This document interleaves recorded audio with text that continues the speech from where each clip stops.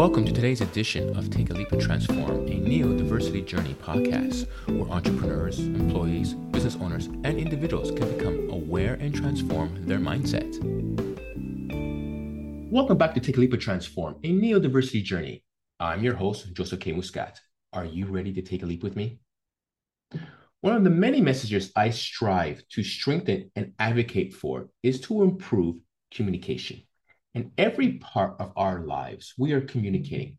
And because it comes so natural to us that we think that we are communicating effectively and that we are understood, when in truth, we assume that we are understood, and this is usually not the case. I know, despite my best efforts, I'm not always as effective with communication as I want to be. And this, of course, leads into unwanted disagreements and, unfortunately, avoidable arguments. This can fall under many various neurodiversities, such as my dyslexia or visual perception, where it's because of this I can have difficulty with social cues or believing my thoughts are reality, meaning that I'm dead certain I've communicated a message, but in reality, it was just a thought I had. I know I'm not alone in this, as many neurodivergents struggle with communicating effectively, whether it's getting instructions from an employer manager or trying to express an idea or thought to a colleague or client. This is why I'm pleased to welcome Brendan Kumarasamy. Brendan is the founder of Master Talk. He coaches ambitious executives and entrepreneurs to become top 1% communicators in their industry. He also has a popular YouTube channel called Master Talk, with the goal of providing free access communication tools for everyone in the world. Welcome, Brendan. Joseph, the pleasure is absolutely mine. Thanks for having me. Well, thank you for joining us. So, Brendan, let's give a little bit more of a deeper background on how did you get started in being a communication practitioner and a public speaker? Absolutely. So the journey all started, Joseph, when I was in college. I went to business school and I studied the opposite of what I did today, which is accounting. So I was a numbers guy. That was mostly the focus of my life. And I wanted a great job out of university. So that's what I focused on. But in that journey, Joseph, I started competing in case competitions. Think of it like professional sports, but for nerds. So while other guys my age were playing football or basketball or rugby or some other sport, I wasn't one of those guys. I did presentations competitively, and that's how I learned how to speak. But then as I got older, I started coaching a lot of the students who were in college or university on how to communicate so they would win competitions as well. And I accidentally developed a skill in communication coaching and expertise. And that's what led to Master Talk, the YouTube channel primarily, because I felt that a lot of this information, Joseph, wasn't really available for free on the internet. So I just started making videos, and then a few years later, it turned into what it is today. Oh, fantastic. And it's really interesting, a competition for nerds. So it's a sport. You got it. You can think of it like that, where it wasn't just giving a presentation, let's say at a Toastmasters club. It's really about you have to go out there and win. And the main reason I competed in them, by the way, was to get a job because I realized that a lot of people who had jobs at PricewaterhouseCoopers or Deloitte or one of the big four accounting firms, they had done these case competitions, and I asked them why or what the purpose was. And they all told me, Joseph, that all of their executives of these companies, they go and judge these competitions. So if you do a great job, you'll get a job offer. And that's what happened with me. Interesting. It reminds me of, I know I have a few family members who are lawyers and friends who are lawyers, and they talk about the debate competitions that they go through in university, all to prepare them how to argue and present and win debates in trial. Absolutely. It's very similar. It's just that one has a more of a business context for what I did. But yes, absolutely. Moot court and debate is very similar. Interesting. So let's move on. As you developed your craft and your YouTube channel, you composed some key principles and exercises that you use to coach your clients. Can you share them with us and what they are? Absolutely, Joseph. So let's start with the frame, which is communication is like juggling 18 balls at the same time. So one of those balls is eye contact, one of them is smiling, one of them is facial expressions, body language, storytelling. And as you can see, Joseph, it gets overwhelming pretty quickly if we try to do all 18 at once. So for me, the question has always been, what are the 3 easiest balls to juggle? Because if we can juggle those, we can master anything with our communication skills and really take our game to the next level. This is what I call my easy threes. These are three exercises we can all work on a daily basis to get us to the next level of growth. So let's jump in. Ball number one, the random word exercise. Pick a random word like tissue box, like light bulb, like eye contact, like ceiling, like wife, and create random presentations out of thin air.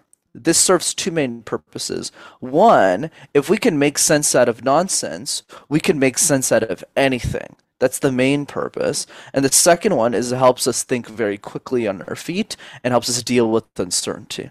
So I recommend we do that 5 times a day. It only takes 5 minutes. And do it with your kids if you have any. Do it with your nephews, your family members in the shower. We got 15 minutes there. That's ball number one. Ball number two is the question drill, Joseph. We get asked questions all the time in our life, but most of us are reactive to them. We wait for the question to come up and we go, yeah, so that's my answer, versus being proactive about it. I'll give you an example with me. A few years ago when I started guesting on podcast, I sucked. I was terrible. And I still have a lot to improve on. But I remember some guy asked me, where does the fear of communication come from? And I looked at the guy and I said, Los Angeles? London?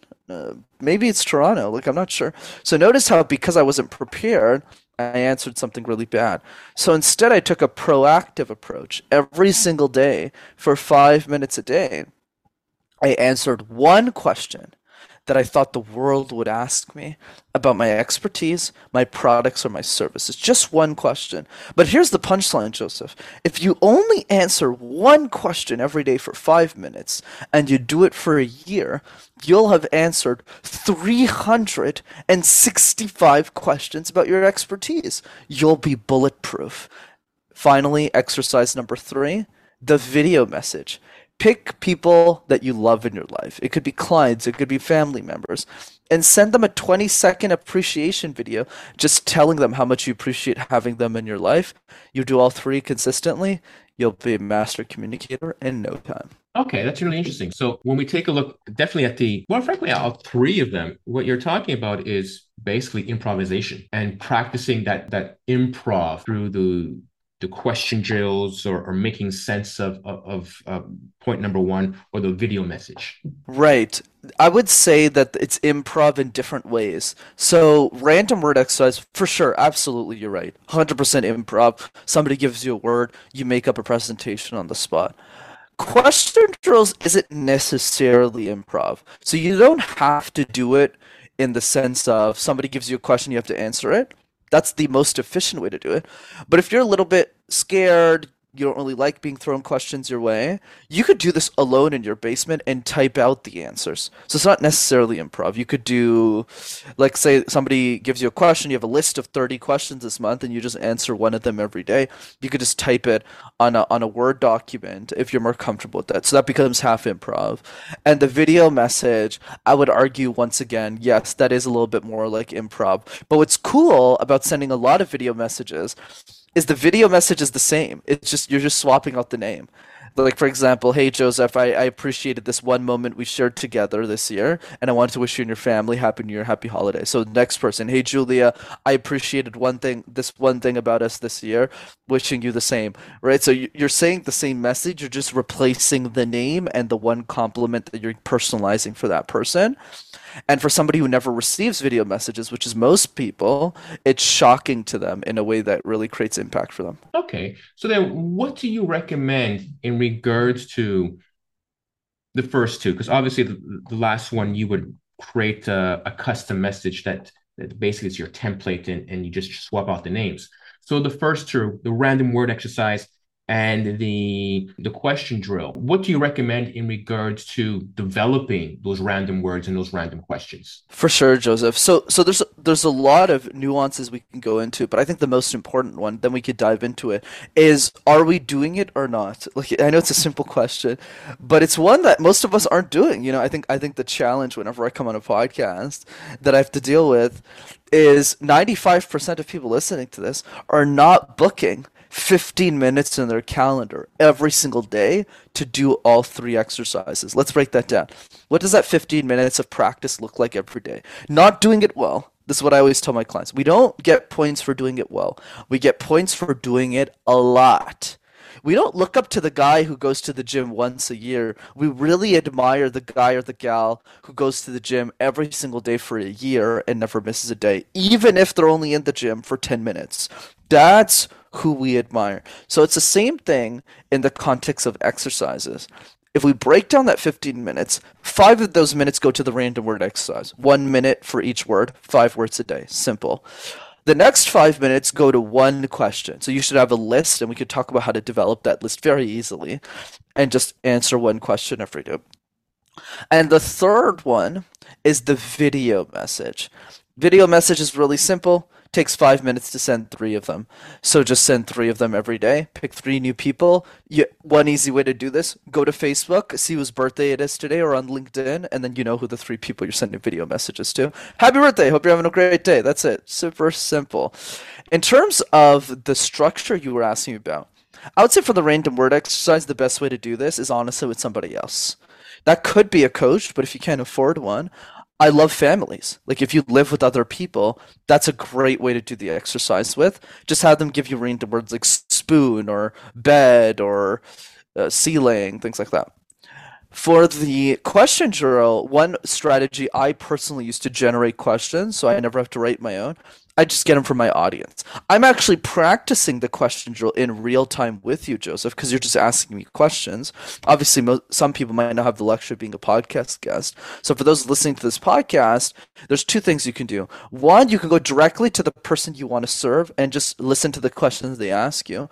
If you're a thought leader, one thing you could do, if you haven't been on many podcasts, go to an episode that is similar to your expertise. So let's say I'm a communication professional. I'll listen to an interview of a communication professional being interviewed, and I'll write down all of the questions that the host asked them, and I'll just come up with my own answers. Simple as that. Interesting. That is really some helpful tips, and you've really broken down how to tackle each of those exercises. And definitely schedule it. It's the key to any way of mastering your schedule and your to-do list. So with these principles, Brendan, as our foundation, how can we use them to assist us in being able to communicate effectively? Right. So now how does this transition? How does the system transition to the real world? Here's the way I like to see it, Joseph. Communication is a multiplier effect. So let me give you an example. Let's say we followed my process. So let's recap the 18 ball analogy so far. Ball 1 is the random word exercise. Pick a word, give a presentation. Ball 2 is the question drill, right? Take a question every day, answer it. And ball 3 is sending video messages. So how does this tie into the multiplier effect of communication? Here's what happens, Joseph. If we do the random word exercise 100 times, we don't do it well, we just do it 100 times, which means 5 minutes a day for 3 weeks. That's it. If you do it every day for 3 weeks for 5 minutes a day, you will hit 100 times. So what happens? What happens in that context, my friend, is you get better at thinking on your feet. But a lot of people are thinking right now, oh, I get better with presentations. Not just presentations. Think about small talk. When you're engaging in a conversation with a stranger, that conversation by definition is improvisation. Why? Because you haven't pre-planned with the person, hey Joseph, by the way, we're going to talk and have a coffee tomorrow, and this is exactly the dialogue we're going to use in that conversation when we meet each other. That's how the world works. We have no idea what's going to happen in that conversation, how it's going to go, what questions are going to be asked. So the random word exercise serves a multitude of purposes, not just about speaking in a boardroom or in front of a crowd, but also when we do small talk. Let's go to the next exercise, the question drill. That question drill serves so many different purposes. So it's not just about knowing how to answer questions at work. It's also about knowing how to guest on the podcast, speaking as a panelist at a conference, doing sales calls effectively and efficiently. Those are just a few examples. Or if we do a stand-up meeting as a CEO, when we get fielded questions during a town hall meeting, or when we're answering questions from the press, notice how that one exercise now serves 5 or 6 different purposes in the real world. Same thing with the video message. So the video message doesn't just help us make our friends feel better about their day. Wow, somebody cares enough about me to send me a video message. That's a great purpose, but there's so much more. It's a great business development tool. I send video messages to all my best clients, and that always leads to new business because I stand out from every other service provider. Another great benefit is it helps you create social media content. This helps you build up the confidence to get better on video really rapidly so that you say one day, yes, I'm ready to create video content for the wider public. So the point that I'm trying to drive here to tie a bow on this, Joseph, is when we practice one thing, it leads to 3 to 4 other outcomes. That's why I believe communication is a multiplier effect. Okay, so with it being a multiplier effect, Brendan, you've covered a lot of ways of how to speak effectively and how to think on our feet. So with that, again, using the foundation principles that you presented, how can we ensure that when we are speaking effectively, thinking on our feet, that we're understood? Right. So what I would say in that case, Joseph, it's a fantastic question. In the context of being understood, that creates a different frame. So one is we're getting better at speaking through the random word exercise, but now being understood is a different set of exercises, which is simply this.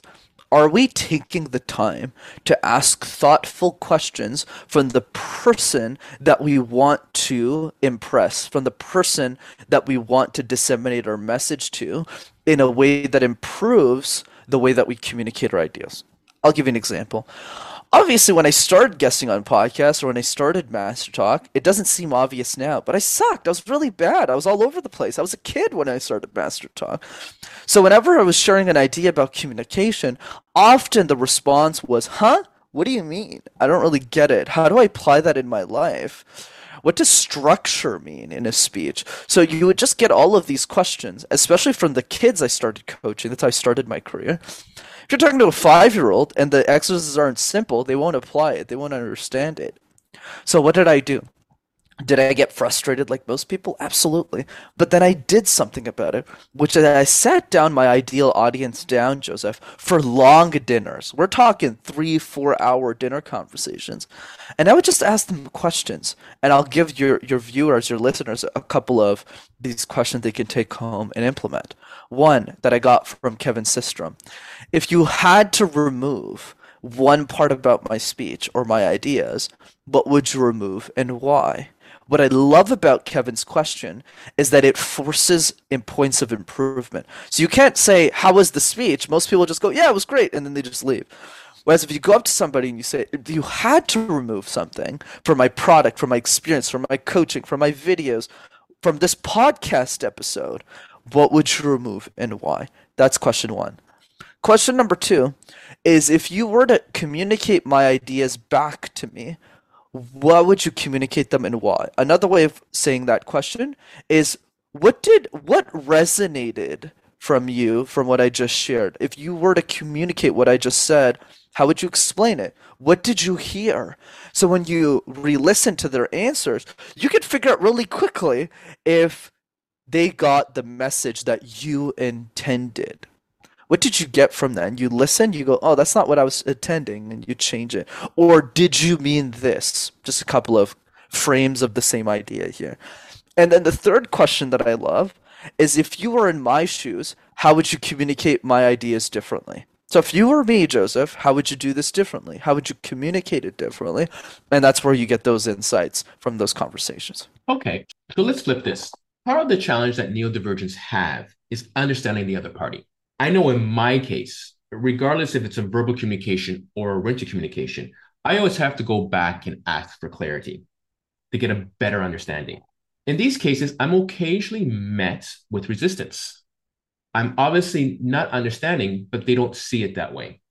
With your principles and experience, how can I and others get that clarity? For sure, Joseph. So what I would say is there's a couple of points to add. One is I would always emphasize to practice with the relationships you care the most about your life. So I'll give you a very specific example. Let's say we take a significant other. It's really important to understand that person because they're your life partner. So in that case, they're the best person to practice all of this on, because if they married you or they're with you in a relationship, they're very invested in making sure you understand everything. But it doesn't have to be a significant other. It could be a best friend. It could be somebody that you spend a lot of time talking to, your parents. That's the frame. So I would start practicing with them to refine, to sharpen that blade so that you can then apply that same skill set to other people. The other thing that I would say is, even if I'm not neurodivergent or neurodiverse, I still ask a ton of clarifying questions. But I think the energy that I exude when I ask the question doesn't create resistance. So I'll give you an example of two ways of asking for clarification, and it's obvious how one is better than the other. Okay, so I'll give you an example. Version one. Well, I didn't really understand this, Joseph. Do you mind repeating yourself, please? Because I'm really lost right now. Versus version two. Joseph, thanks so much for sharing those points. I really appreciate it. Do you mind just expanding on point number two? I had some trouble understanding that, if you could. Do we see the difference, Joseph? I'm still asking for clarification, but the energy that I am exuding in version two is far superior to version one. Whereas even if the outcome is the same, the energy that I'm exuding in version one is threatening, aggressive. And I'm not saying anyone in this audience is doing version one necessarily, but what I am doing is I'm opening the door of possibility to say, where am I leaning towards? Am I leaning towards version one or version two? Especially when emotions come into play, because we get frustrated, right? Whether you're neurodivergent or not, you get frustrated when you don't know the answer to something, when you're having trouble clarifying. But now the question becomes, how do we respond in context of that frustration? And trust me, I grew up with a short temper because my dad always had a temper. So it took me a long time to figure that out, and I'm sure all of us can do a better job at focusing on version two versus one. Oh, absolutely. I definitely have a short temper. It's something that's still a work in progress. Many dyslexics tend to have what's the word I'm looking for, not liking criticism or being quick to respond. So definitely requires taking a step back and taking a breath before you can articulate properly without having that hostility. So let's go back to the example that you gave regarding working with a significant other or best friend.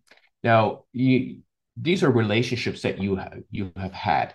So I take it you're suggesting this because they know you best on how to point out how you're communicating and whether or not you are communicating effectively and whether or not they understand you and articulating whether or not that if they don't understand you, that the other party won't understand you. That's the reason why you're making that suggestion. That's correct. And take it with a grain of salt, Joseph. So the reason I recommended that, you don't have to do it by any means. Just pick somebody that is invested in you so you can practice without that resistance. Is my business partner. My business partner's son, who's around 12 years old right now, has autism, and the spectrums is pretty high. So in that case, what happens is that he doesn't really have a lot of friends. He probably has two or three friends currently outside of his parents. So most of his interactions are with his speech pathologist to work on his speech and his accent. And the other time that he's spending, based on the knowledge I have about their family, is spent with his parents. So that's who he's practicing with to keep the eye contact, because he's not being met with resistance. Whenever he raises his voice, his parents are very calm and they're able to manage that. So that's why I always argue that it makes sense to focus on those relationships first. But you can really focus on anyone who you think you'll get the result faster from. I want to share with you a new program that I've put together to bring awareness and to up-level the skills of employers and managers. This workshop aids in building a more inclusive environment in the workplace for neurodivergent talent and in developing the skills of managers to be more engaging with their teams. Reach out to me on my website to learn more about this amazing program.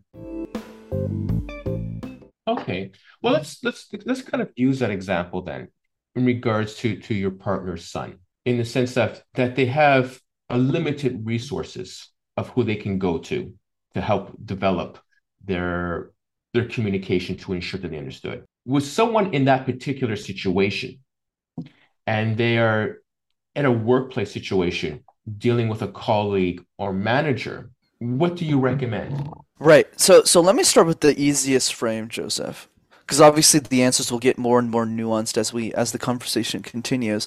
So the first thing that I want to make sure everyone gets is there's three exercises we can do without the company that will 100% lead to growth in our communication.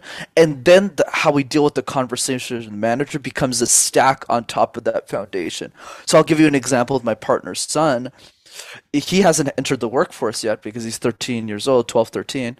But doing the random word exercise really helped him because now he's a lot more comfortable in speaking. He's not perfect, nobody's perfect, but he's a lot more comfortable with the deal with the uncertainty. He has a lot less anxiety now around speaking than he used to. Same thing around the question drills. Because he was forced to answer a ton of questions, his anxiety just goes a lot down because the number of questions he'll get asked on a daily basis is far lower than the level of questions he's practiced beforehand. Same thing with sending video messages. The fact that he's sending those private video messages, so it's not like a public figure, when you're doing that to your parents and they give him that positive encouragement, whether you're 12 or whether you're 52 years old, it's the same encouragement you get. People are always excited. I just got a message this morning about a video message I sent yesterday, and it's from an SVP of a company, and she said, "Oh, I never get video messages. This really made my day." So this applies across the board. And then what happens is it really increases the confidence. So we need to do those three things. But now going to your question now, how do we deal with those same conversations with the manager? It's not easy to answer this question, I will admit, but let me give you a few frames and ideas and how I would think about it. One, focus on understanding versus being understood. So especially it's important being within that neurodivergent community that people understand your needs so that they don't ding your performance for reasons that have nothing to do with your performance. So that's definitely important. But I think human nature, I've always believed, Joseph, is understanding others first.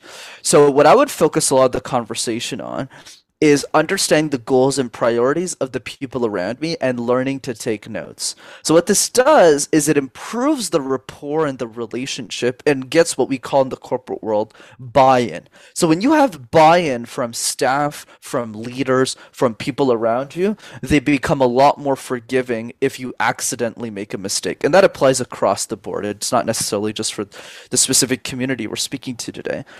So then after that, you build that relationship. They'll naturally ask you what your priorities are, and that's when you can bring it up. Hey, this is something a condition, a situation that I'm in right now. This is how it might impede my work. The work that I'm in. So let's work on this together to make sure that I'm still performing as per the expectations of the role. That's the second piece. And then the last piece is what we call informal touch points. Make a list of the top 5 or 10 leaders within your organization and just ask yourself, what are some ways and how we can deliver value to them based on the goals? Let me give you an easy way to do this that nobody does in the corporate world. Let's say you're coaching me, Joseph, and you're my boss at the company, and you find out that one of my goals this year is to really get better at swimming. I have a fear of swimming. I want to get better at swimming outside of working hours. So what you do is 3 months later, you send me a book about swimming and say, "Hey, Brent, I was just thinking about you. I think this book will really help you with swimming." That's what we call a small informal touch point that adds value and actually requires no speaking whatsoever. So having those notes, listening, and seeing what other people value will make them much more forgiving about any mistake and create a safety net for you in corporate to excel in your career. Those are some really great advice. And what that basically you're saying is building a relationship and engaging with the other person in order for them to have that understanding and have that connection with you that they didn't have before, or even breaking down the barriers of manager employee relationship by having that engagement. Absolutely. So this now brings us into an area where some neurodivergents, including myself, have developed speaking skills. What can you share with, or frankly, expand on further on what you have shared with us on how to further develop those skills? For sure. So let's go back to that 18 ball recap. So we started with the random word exercise, went to the video message, then we went to the question drill. Ball four is the best way to speak is to speak. So if we just sit here and we don't book 15 minutes in the calendar, we can't get better every day. Let's go to ball five now. Ball five, Joseph, is what I call the puzzle method. This is an efficient way for us to structure and present presentations. Think about it. As kids, we loved jigsaw puzzles, those little pieces you kind of put together from a box. Some of them come in 500 pieces or 1,000 pieces. So the question now, Joseph, that we need to ask ourselves is when we work on a jigsaw puzzle, which pieces do we start with first and why? And the answer is the edges, the corner pieces. And the reason is because they're easier to find in the box and they're easier to put together. Because when you do the corners of a jigsaw puzzle, you can work your way into the middle. Why am I telling you this? I'm telling you this because in communication, when we structure a presentation, unfortunately, we do the opposite. We shove a bunch of content in our presentation. Shove, shove, shove, shove, shove. We get to the presentation and we ramble throughout the whole thing. And then the last slide sounds something like this. Yeah, so I guess I'm done. Not the best approach. So instead, what you want to do is practice and prepare speeches like a jigsaw puzzle, Joseph. Start with the edges first. Practice just your introduction 25 times. 25 seems like a big number, Joseph, but it really isn't. Because if you do 2 minutes of practice, because your intro is really short, it'll only take you an hour to do it 25 times. It's actually not that hard. Same thing for the conclusion. What's a great movie with a terrible ending? Last time I checked, terrible movie. Do the same thing with the close for 2 minutes, right? So it'll take another hour. Then work your way into the middle. If you practice in that specific sequence, the level of efficiency and effectiveness of your presentations will skyrocket. Really interesting approach. Start with the edges. Work on the intro, then work on the ending, and then work in the middle. It's a really interesting approach. It's what some writers do. You know, they write the beginning first, and then they write the ending first, and then they work on how that's gonna formulate from beginning to end. So there's this recent phenomenon, or perhaps it's not new, but it's currently trending, which is storytelling. And you've mentioned storytelling at the beginning of our podcast. So with guidance, what can you share on how to be a worthwhile storyteller in our speaking and communication? For sure, Joseph. So let's start with the context first. For me, storytelling is like ball 15 out of my 18 ball analogy. And the reason's really simple, because if our foundation isn't fixed, we can't really tell great stories. I'll give you an example right now. Yeah, so Joseph, growing up as a kid, my mother used to always buy me. Notice how if I don't have the foundations, the story just falls flat. So practice the foundations. But with those practiced, let's talk about storytelling. Very simple. Les Brown says it best. Never make a point without telling a story, and never tell a story without making a point. What does Les Brown mean by this quote? What he means, to keep it simple, Joseph, is that every great story has a key lesson. What is the lesson that I actually want to teach my audience? But the problem with most of us in storytelling is we focus too much on the story and not enough on the lesson. And I'm sure we all have that friend in our life who says, "Hey, Joseph, this is what happened to me last week," and he just keeps going on and on and on and on, and it's been like 25 minutes, and you're like, dude, like, when is the story ending? And because there's no key lesson. So instead, what we want to do is we want to do the exact opposite, which is start with the lesson first. Make a list of 5 lessons that you want to teach people in your life. In general, never give up. The best way to speak is to speak. Anyone can be a great speaker. You should cook at home versus ordering out all the time. It doesn't matter what the key idea is. Write them down. Circle the one you're the most excited about. Let's say working out every day really helps your life. And then, for that one key outcome, find 5 to 10 different stories from your personal life or from the stories of other people that you feel nail this home. And then what you do is you circle the winner. So I'll give you an example of how I've applied that framework.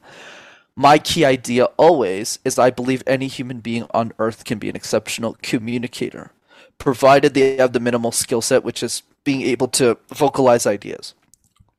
So now, how do I prove that? There's 10 different ways I could prove that. I could tell you a story about another speaker, about how they were really bad. Nick Vujicic is such a great example of this. He has no arms, no legs, very successful motivational speaker. Man, if that guy could do it, anyone could. So I could use the stories of other people. I could give an analogy comparing stories to life, or I could just do what works the best that I've seen the best results from, which is my own personal story. I grew up in Montreal, spoke French as a second language my entire life, was deathly afraid of communication because I didn't know the language. That's one. Two, I got a broken left arm. So I have a physical disability because of a surgery I had when I was younger. So it's still crooked to this day, yet I coach some of the most prominent CEOs in the world. And I studied literally the opposite of what I do today. You'd think a communication expert studied comms. I got a bachelor's degree in accounting. If I could do it, why can't you? So notice how that's the story, Joseph, that I selected for the key lesson that now it ultimately leads to. What's really interesting about that and what you shared here is that it all goes back, from my perspective, to those three key foundations that you gave at the very beginning. So when you say make a list of the 5 key lessons that you want to share, that can easily be the 5 random words or the question exercise, which was exercise number 2 that you gave, about practicing those and developing the presentation skills and how you're going to tell them differently every time. Because obviously the lesson of one particular story, you may not tell it the same way the first or fifth time that you've told it. So it helps you practice those, and it always comes back to that foundation. Absolutely. I completely agree. It always goes back to the foundation. Because I could give a 200 tips today. I've probably given like 40 or 50 so far in the conversation. But the problem is, if we don't work on it, it's really difficult to keep leveling up. Because like ball 10 to 18 is way more advanced, right? It's doing mods, storytelling, taking random people's stories and saying them as if you're them. It's karaokeing in languages you don't understand. It's doing rapping. Like it's really a little bit more advanced. But I think the key is as we build up that momentum, going back to juggling 18 balls at the same time, if you're juggling 3 of those balls, that's really impressive. Most people can't even juggle 1 ball. So if you could do the random word exercise, the question draw, the video message, people are looking at you. Like let's say you're on the street and you're juggling 3 balls at the same time. Sure, a lot of people can still do that, but the people around you probably don't. So they're really impressed. Like, wow, you can juggle 3 balls at the same time.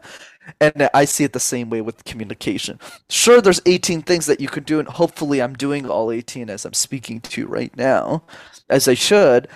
Just doing 3 puts you ahead of the game. That's why I always say, Joseph, people can write this down on a piece of paper.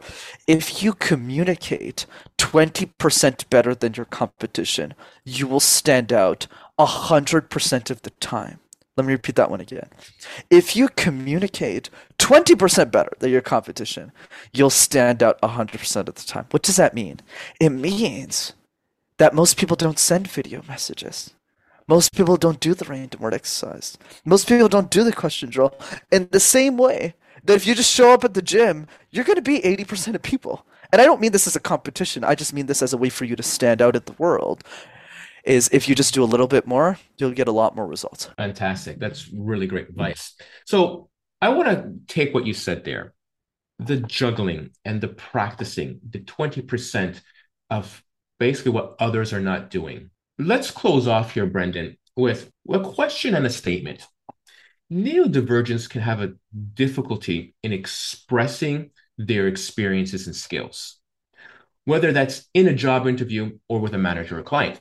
Taking all of that you have taught us and what you've shared with us, how can one present an effective value proposition of their professional experience? For sure, Joseph. Fantastic question. So I'm going to give you a few pointers for job interviews specifically. So I'm glad you asked that.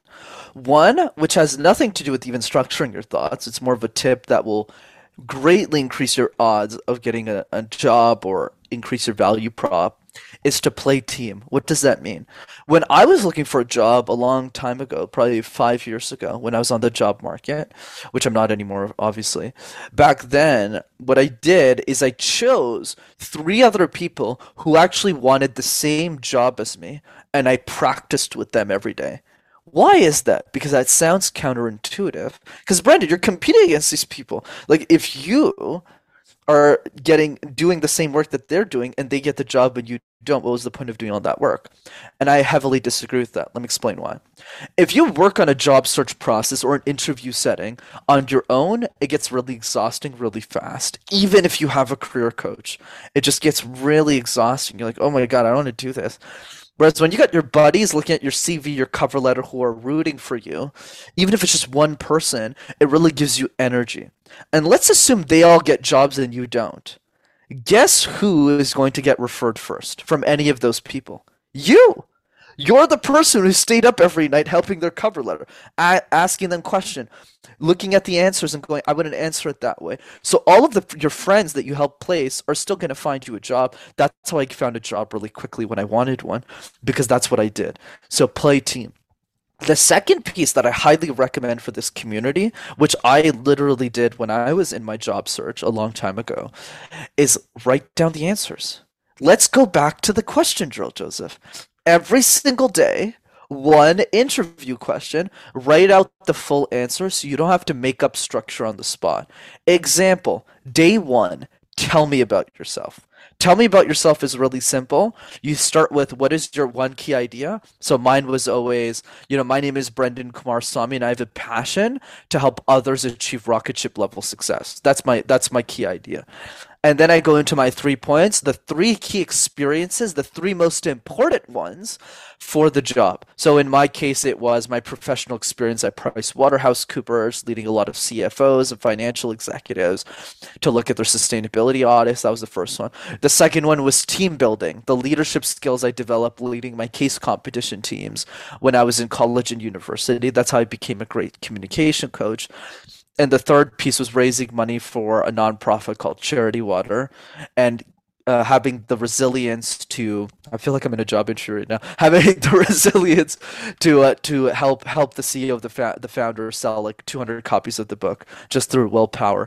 And then the last part of tell me about yourself, Joseph, is tying in your experiences to why you're excited to interview today. So it would sound something like, and this is why I believe the next step in my journey is to really work, let's say, as a transformation consultant within McKinsey or IBM because of XYZ reason. So that's a clear structure for tell me about yourself. But the principle is more important, which is every day just do a brand new question. Day two, it's what are your main weaknesses? Day three, I literally wrote down, even if I'm great with verbal communication, back then I would still write down on a Word document every question. So when I got into an interview, my goodness, like there wasn't a question they could ask me that I didn't know the answer to already. And that's just putting in the time. Right, right. I want to clarify. When you say play team, you said practice with the people who you're competing against for the same job. Obviously, then these are people that you would have to know. So otherwise, you wouldn't know who applied. That's correct. So let me clarify as well. So the way you're prioritizing this, Joseph, is really your friends. So people around you. And then within that sphere, you want to prioritize people who are landing similar jobs so they can give you the best feedback. But of course, if you don't have people in that field, two ways of approaching this. One is just work with friends who are applying for different jobs. The effect is still the same. But the other strategy is look harder, put a little bit more effort into it. Go to your consulting association, go to places and meetups where people are looking for those jobs. So let's say you want a job in technology, go sign up for a technology association membership. It's like $100 a year. Do the digging, put in the time so that you can find the proximity you need to succeed. Okay, fantastic. And thank you for clearing that up. So I lied. There is one last question, which is, Brendan, how can my listeners find you and reach out to you? Absolutely, Joseph. Great conversation. Thanks for having me on the show. So, two ways to keep in touch. The first one is the YouTube channel. Just go to Master Talk in one word. You'll have access to hundreds of free videos on how to communicate ideas effectively. And the second way to keep in touch is by attending one of my free communication workshops over Zoom. So if you want to see me apply all the tips that we talked about today on a Zoom call in real time so that you can learn a lot more, I would encourage you to go to rockstarcommunicator.com and sign up for our next free workshop. Fantastic. And that's a great offer and for people to get in touch with you. So Brendan, I truly appreciate you for being an amazing guest and for sharing your thoughts and experience with us on how to be effective communicators and public speakers. I also want to thank you, my continued listeners, for your amazing support of this podcast. I also encourage you to continue to support this podcast so I can truly bring you more amazing content. You can do so by visiting my Patreon page, where you can connect with me more directly with several options. Until next time, take a leap and transform.